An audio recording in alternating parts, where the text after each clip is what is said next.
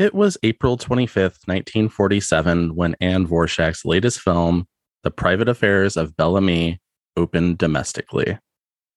The freshly divorced star was making appearances at parties, speaking candidly with newspaper columnists, and once again reinventing her public image. United Artists brought together the sententious and smarmy stylings of George Sanders, the refined manners of Angela Lansbury, and the always eruptive undercurrents of Anne Vorschak.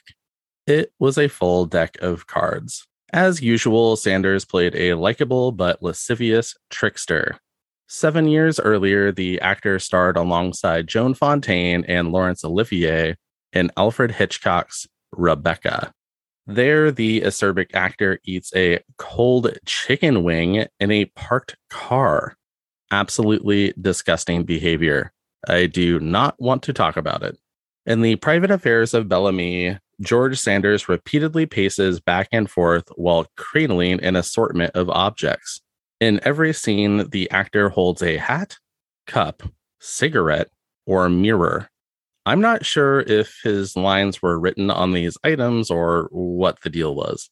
Meanwhile, Angela Lansbury looks understandably bored after having to sit in a carriage for 70% of the movie. Vorschak stands head and shoulders above the other two leads. When supporting actor Susan Douglas appears in the film, Anne says, "Sometimes I want to throw you out the window." The actress's performance appears to be both amorphous and modern. There is a sense of experimentation in Anne's approach to dialogue, something that you would have not seen in the 30s. Although the film can be languorous and occasionally silly, Vorschak makes Bel Ami eminently watchable. The star, only 4 years away from retirement, was still reinventing herself. Prior to the movie's release, Anne would have to suffer through an interminable period of questioning, but she was ready. Vorschak was on the spot. 5 members of the Low Lewin publicity department were interviewing her in the interest of the movie Bel Ami. They were probing, they said, into her innermost soul, reported newspaperman Erskine Johnson. The object, one of the press agents whispered to us, is to learn so much we can amaze even the gal's mother. Giving him the 3rd degree, as the press agents say, is a quaint Hollywood custom invented years ago by some unknown inquisitive hero. The practice consists of the publicity departments calling all hands on deck, placing the trembling subject in the middle, and pounding her with questions until she's so groggy she drops all her inhibitions and hollers, "Guilty!" Sometimes it is rough going. Stars are inclined to be extremely careful when they're talking to press agents. They hold back, they duck, they conveniently forget things. They even lie, and toss back the questions as fast as the boys reeled them off.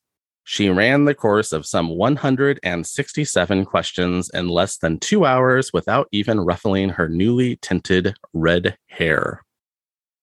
What is your most attractive feature? Eyes. That's all you see on the screen. To the point where sometimes they go cross-eyed in close-ups due to focusing on one point. Do you recommend marrying outside the profession? No. I think it's impossible for a non-professional to understand the life. Do you find Hollywood really glamorous, or how would you describe the town as a whole? I don't think Hollywood's glamorous. It's a little California town which suddenly finds the picture business on its hands. It's like a tempest in a teapot, a confused town. How did you feel as a blonde? A little dizzy. I was a blonde for a year and a half or 2 years. I was getting very tired of it. It lasted for about 3 pictures. What is your opinion of Hollywood men as compared with those you met in England? I think men here are far less conceited and much more real. I find men much easier to work with here. In England, they're very temperamental. What was your first job? As a reporter for a Los Angeles newspaper, I covered fires, but I always missed them because I had no sense of direction. I was fired because of that. What reaction do you find in Europe to Hollywood films? It's a rather sad thing, rather tragic. The only impression Europeans have of Americans they get through films. They believe everything they see on screen. Do you consider yourself photogenic? No, I do not. I have a lot of bad angles. While discussing the private lives of Bellamy, Anne took unapologetic aim at men's fashion. A one-woman crusade against modern men's styles is being waged by screen star Anne Vorschach, who believes that men of today lack taste and imagination in their clothes, exclaimed the Brooklyn Daily Eagle. While men have done wonders through the past couple of centuries in helping to beautify the world, the actress said, they have gone from bad to worse in their own personal appearance. Men's clothes today are nothing short of hideous. I can think of nothing more uninteresting than a businessman's sack suit, complains Miss Vorschach. Sports jackets help a little with their color combinations, but they lack elegance. The rest of modern men's wardrobe is downright dull. While Vorschach's press in 1947 was often complimentary and without ire, Reba Churchill of the Valley Times was still particularly miffed when it came to Anne's off-and-on commitment to filmmaking. Anne Dvorak has consistently kicked a time-honored Hollywood maxim in the teeth and gotten away with it. The maxim is, you have to get in there and keep pitching if you want to stay on top. In other words, nobody in show business can afford to drop a career just any old time and then come back to it. 3 different times, Anne played to a host of marquee fans only to drop her career. Each time, and to Hollywood, this is miraculous. She picked it up again and went on as if nothing had happened. For whatever reason, the occasional newspaper columnist would still find time to roast Vorschach when it came to her past career choices. Even Jimmy Fiddler, who was once an ardent supporter of the actress, decided to pile on. In the past, Anne Vorschach has thrown her screen career overboard, just when her prospects seemed brightest, and traipsed off in quest of romance, wrote Fiddler. Twice at least, her itching foot has cost her certain stardom, but I've never heard her express a single regret. She's one Hollywoodite who's actually nonchalant about both fame and money. At this stage in her well-documented and divisive career, Anne was impervious to insipid opinions of all varieties. Simply put, she did not care. The public figure had personal news. Vorschach had begun a serious relationship with the Russian-born Igor Dega, a professional dancer who made his living in nightclubs. The lively, ebullient, and wildly conversational Dega lived for socializing. He was the complete antithesis of Anne's former partner, Leslie Fenton, a man who some would consider a stick in the mud. Vorschach found herself completely in love with her nocturnal partner. Around this time, RKO approached Anne about The Long Night, a film about a beleaguered Henry Fonda being chased by the police. While this title has the surface trappings of a crime procedural, there is plenty of goofiness to be found. People tell their astrological signs to a dog. Vincent Price wears a crooked bow tie while calling himself a returning ghost. And Anne Vorschach files her nails while saying, "Cut the patter." The Long Night ended up losing roughly $1 million of RKO's money. While not entirely good, the film is so absolutely delirious that it deserves to be seen. Anne's next role would be Out of the Blue. Directed by Lee Jason, the film did so well that famed gossip columnist Luella Parsons predicted a career resurgence. I never thought I'd go overboard for Anne Vorschach, either on or off the screen, since she's never been one of my favorite actresses, Parsons said. Although I have known her for many years, I have never particularly felt close to her, but after I saw her in Out of the Blue, in which she plays an inebriated lady, one of the most hilarious characters I've ever seen on the screen, I felt I wanted to talk to Anne. Her performance had intrigued me. Parsons would indeed visit Dvorak. The two spoke about everything from movies to journalism. Still, the conversation would inevitably shift to Anne's love for the ever-gregarious Igor Dega. Parsons said that Anne was, quote, beaming. Dvorak and Dega would marry on August 7, 1947. It would be the final act of a busy year.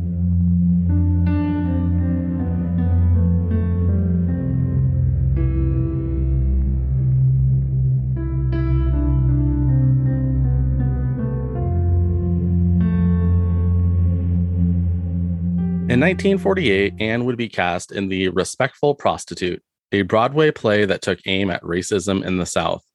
Always eager to be challenged, the dynamic actress decided to temporarily leave film in favor of the stage.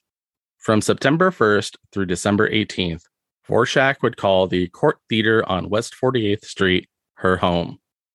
The Iowa City Press-Citizen even weighed in on the play, calling Anne's performance sterling. Meanwhile, the Brooklyn Daily Eagle ignored the show altogether. After The Respectful Prostitute had wrapped on Broadway, Dvorak joined a summer stock production of Anna Lucasta. All was going well until the actress accidentally dropped an entire bottle of milk on her foot. After immediate examination, it was clear that several bones were, in fact, broken. As you would expect, Anne Dvorak's availability would never be in question. The hobbled performer would continue to appear throughout the entirety of the show's run.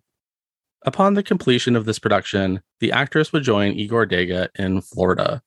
There, the professional dancer was in the middle of playing a long-term engagement. The weary star tolerated lengthy days in the sun and suffered through never-ending nights at the clubs. The excitement of socializing, which had never come naturally to Anne, eventually wore thin. Dvorak's marriage to Dega was equivalent to a cup of coffee. By early 1950, it was already over. Anne Dvorak to ask divorce from Dega. Hollywood, January 3rd. Screen actress Anne Dvorak said today she will divorce dancer Igor Dega because his dancing engagements take him into the nightclubs too much. I tried, but I just can't go on night after night sitting in these cafes, Ms. Dvorak said. The actress said her husband is in Florida and she returned here to resume her film career. Ms. Dvorak and the Russian-born Dega were married in August 1947, after her divorce from director Leslie E. Fenton. It was Dega's third marriage. The actress lamented that her husband was sullen, morose, and often stayed out until 5 a.m. This would not work. By fall of 1950, Anne Dvorak was set to play a supporting role in George Cukor's A Life of Her Own. Once called the modern Cinderella of Hollywood, Dvorak was now a stalwart character actor. This slowly developing reality was mirrored in Cukor's Picture, a movie where Dvorak plays a top model in the twilight of her career. Here, the actress weaves in and out of the frame, smokes cigarettes, and longs for a new place to live. One, she says, overlooking a river. The smoke and heat of a long career was manifesting itself on screen. While A Life of Her Own was met by little fanfare upon its release, the film contains Anne Dvorak's very best performance, one of desire and defeat. In 1951, the actress would play a supporting role in director Michael Gordon's The Secret of Convict Lake. The story deals with a group of escaped prisoners surrounding a peaceful settlement in the largely uninhabited mountains of California. Bullets splinter cabin doors, fists fly, and Glenn Ford's beard is too perfectly manicured under the conditions. The Secret of Convict Lake would be Anne Dvorak's final film. Here, she gets to longingly stare out a window, slap someone, light a barn on fire, break a mirror, and make sassafras tea. It was one heck of a way to end a career. After 22 years in the industry, Anne called it quits, this time for good. She was just 40 years old. In the 3 months following her departure from Hollywood, Anne would visit her beloved Paris, a place she had not seen since her well-documented row with Warner Brothers in the early 1930s. Dvorak was flooded with memories. When the now retired actress returned stateside, she fell in love with a man named Nick Wade. Little is known about Anne's final partner. Wade was described by friends and neighbors alike as being ill-tempered and unsupportive. In 1959, Anne and Nick moved to Oahu. There, the former actress buried herself in books. Over the course of several isolated years, Dvorak would spend the majority of her time playing piano and fixing extravagant meals for her feline companion, Omar. In the mid-60s, she began writing an 18-volume history of the world, calling it the Historical Digest. It was typical Anne Dvorak. Still, even after this laborious process concluded, no institution found interest in the vast collection of writings. These volumes are lost to time. During her final years, Anne avoided talking about her past. Hollywood was a distant and sometimes painful memory.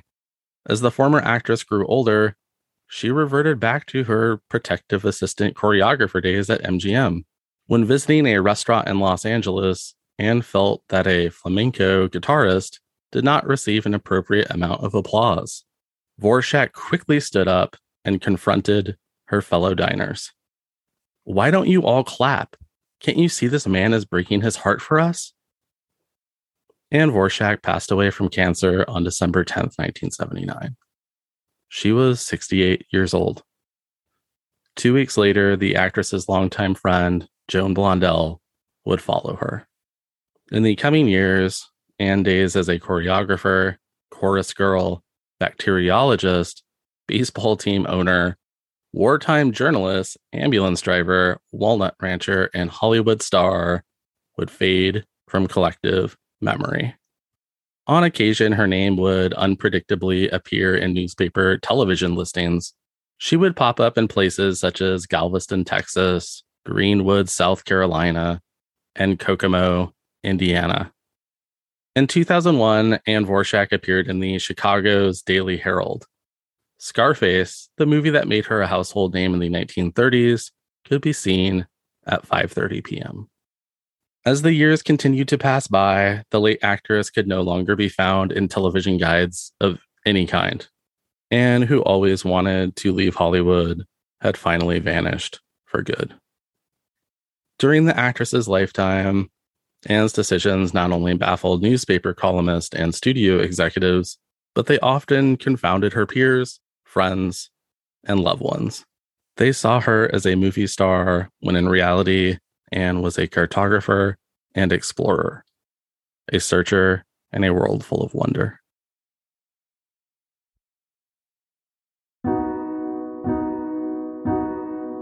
Goodbyes are sort of silly, aren't they?